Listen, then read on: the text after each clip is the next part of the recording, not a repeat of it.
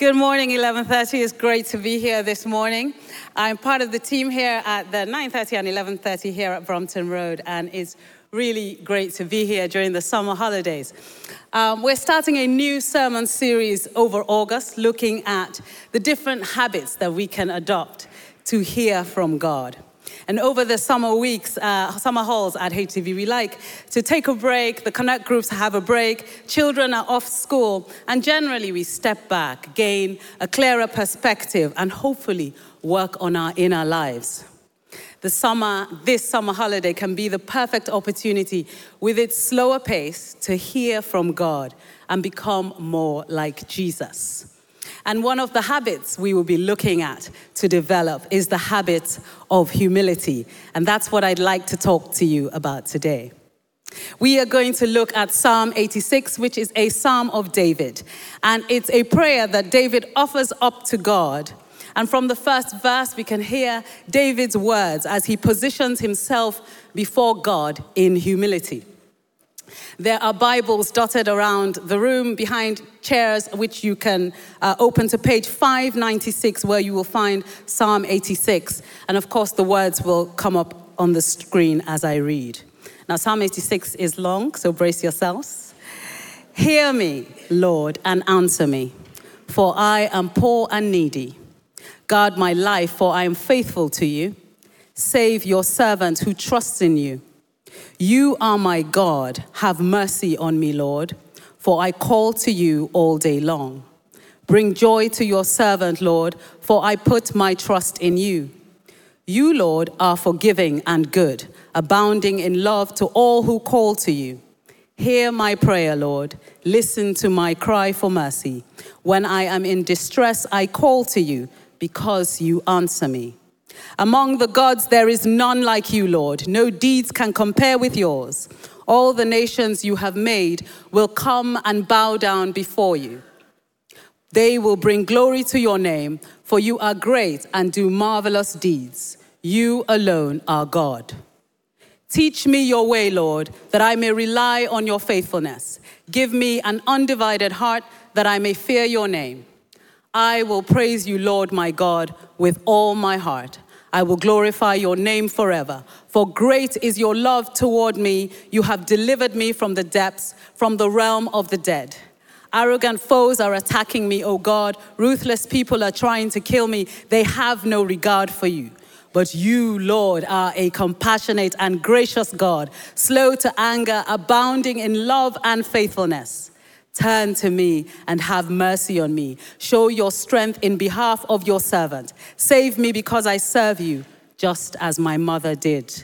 Give me a sign of your goodness, that my enemies may see it and be put to shame. For you, Lord, have helped me and comforted me. Powerful words of prayer from David. And David starts this prayer by admitting that he is poor and needy. David was a very rich king, and I think it's fair to say that he didn't need much in way of physical things and financial things. But we see him describe himself as poor and needy. David, I think, is talking about his inner self, his real self. And he knows how much he needs God in spirit and in truth. David is approaching God from a lowly place, a place of humility. And in the Bible, we hear God describe David as a man after his own heart. So this morning, I would like to offer us 3 postures that we can adopt from David's prayer to develop the habit of humility. And the first posture I'd like to highlight from David's prayer is the posture of adoration. We see in verses 8 to 10, David say, among the gods, there is none like you, Lord. No deeds can compare with yours. All the nations you have made will come and worship before you, Lord. They will bring glory to your name, for you are great and do marvelous deeds. You alone are God. And C.S. Lewis defines humility like this. It's quite a popular definition and one of my favorites. It says, humility is not thinking less of yourself, but it's thinking of yourself less. This is exactly what David is doing here. He's shifting his attention off himself and putting it on God. He is remembering what God has done for him and how big God is. Now, when I was young, growing up in Nigeria, I had 2 nicknames that people called me. Well, to be fair, I had lots, but I'll share 2 today. One of them was from my language, which is Yoruba, and the nickname was Okpelenge. Now, if you're Nigerian and you understand Yoruba, you know that this is a word to describe a small, scrawny person who's really tiny. And in case you didn't understand Yoruba, they gave me another name that you would understand as soon as you heard it. It was Obey the Wind. And this meant that I was so small that when I got outside, the wind would blow me anywhere that it liked. So with those 2 names in mind, I began to feel very poor and needy indeed. And I started to call out in my heart for a savior from a young age. And so I came across this guy and decided maybe he could be my savior. Is it that? Yes, Spider-Man, come on. Now, I began to imagine him swooping from web to web, fighting all the bullies and all the big situations in my life. But very soon, I started to think, I'm not sure I want a masked hero to be my savior. You know, I didn't think he was big enough, really, to help me with my problems. And so I turned to this guy. Yeah, the Incredible Hulk. Now, he is larger than life, but his weapon is anger. And I was a very troublesome child. So I thought that very soon I'd be the target of his anger. So I swiftly moved on. And I was around 8 at the time that I was dreaming and imagining all these things. And one night, still looking for a savior, I went to bed. And in the middle of the night, I woke up and I saw a torchlight in the distance in my house, in the living room. And I wondered, my dad would normally be the person wielding a torch, and I wondered why he was doing that, because I could hear the buzz of the freezer, so that meant there was electricity. But I thought, whatever the case, I want a hug from my dad, so I got out of bed and walked towards the light, but then something stopped me, and so I changed my mind and went back to bed. Now, when I woke up, I discovered we had been robbed. And, you know, those would have been armed robbers, so it occurred to me that that light that I was being drawn to was not my father's torch. And I realized that someone bigger and greater than any superhero I could be thinking about was looking out for me that night. It wasn't a masked hero, and it was a God that loved me and wasn't angry with me.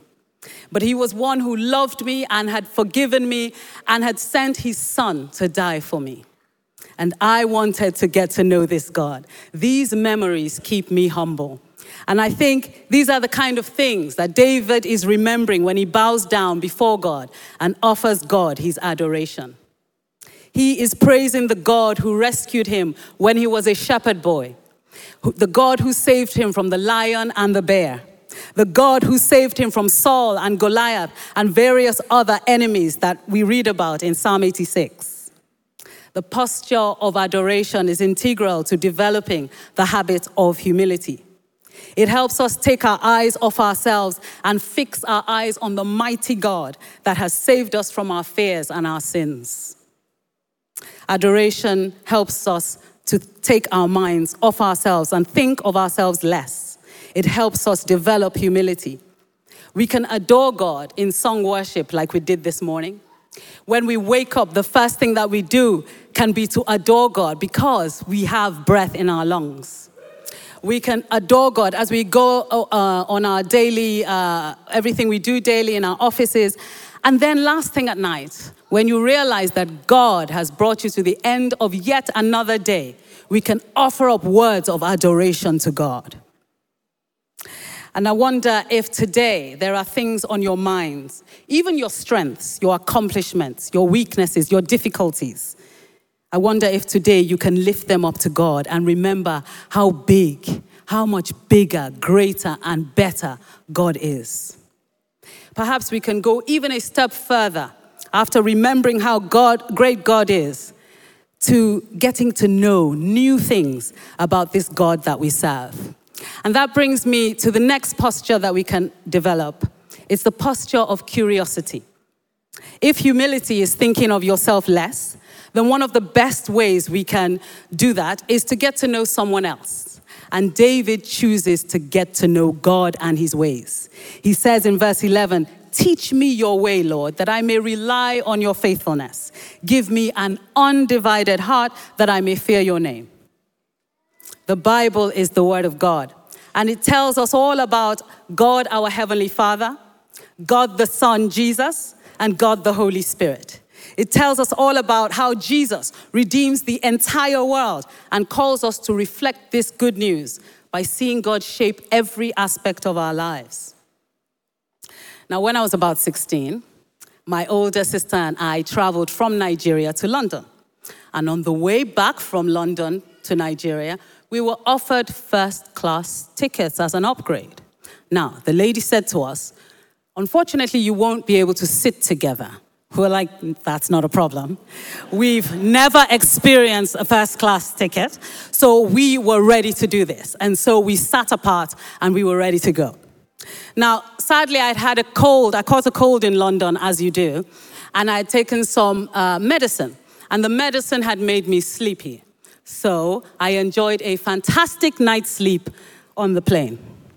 When my parents came to pick us up, we told them that we were upgraded and they wanted to hear about it. So as we drove back home in the car, my dad asked about it and I said, well, you know, there was more room, more leg room, and the seats were bigger. But apart from that, there was nothing big about it.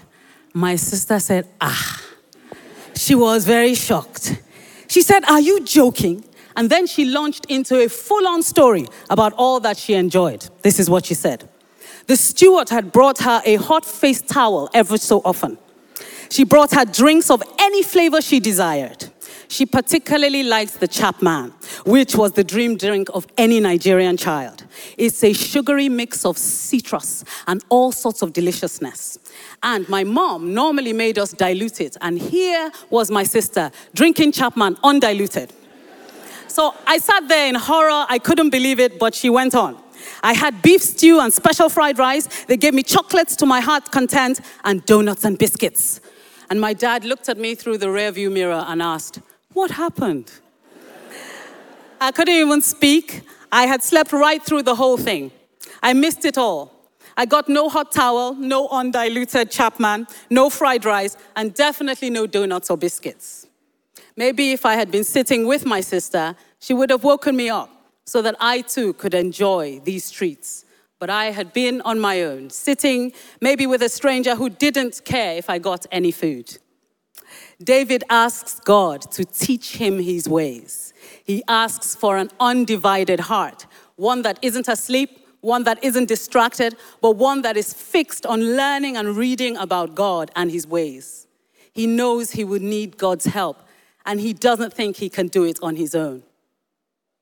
I know for me, there are many distractions in my life that keep me from an undivided heart. But the Bible holds truths that we can learn that will help us to find out about God and how we can live the abundant life. Jesus tells us that the Holy Spirit is in us for that very reason. John 16:13 says this, but when he, the Spirit of truth, comes, he will guide you into all truth. When we adopt the posture of curiosity about God, we get to know the God that loves us so much that he sent his Son to die for us so that our sins can be forgiven and we can have an intimate relationship with him. God wants to be known by you, and he has given you his Holy Spirit to guide you into all truth. He has a plethora of blessings for you laid out in Scripture, and he doesn't want you to miss a thing. That's why we're inviting you to summer nights every Tuesday in August. And we ask you to join a Connect group so that we can sit down together and get to know this God deeper. And we also host Alpha, where you can get out of your comfortable seats and wake somebody up so that they too don't miss what God has for them. You can see I'm finding it hard forgiving my sister. So come at the end of the service, come to the welcome wall and ask about how to join a Connect group, and possibly invite somebody for Alpha, which starts on October 4th. When we get curious about God by sitting with him and getting to know him, we think of ourselves less, and we begin to see the fruit of humility appear in our lives. But all this can sound daunting. How can we take our minds off ourselves in a world that promotes the self as king? But have no fear, there is good news. Our king is trustworthy. The third posture we want to adopt to develop humility is the posture of trust. David offers these words to God in prayer in verses 2-4. Guard my life, for I am faithful to you. Save your servant who trusts in you. You are my God. Have mercy on me, Lord, for I call to you all day long. Bring joy to your servant, Lord, for I put my trust in you. At the beginning of this year, I was not even halfway through training to be a priest at St. Mellitus.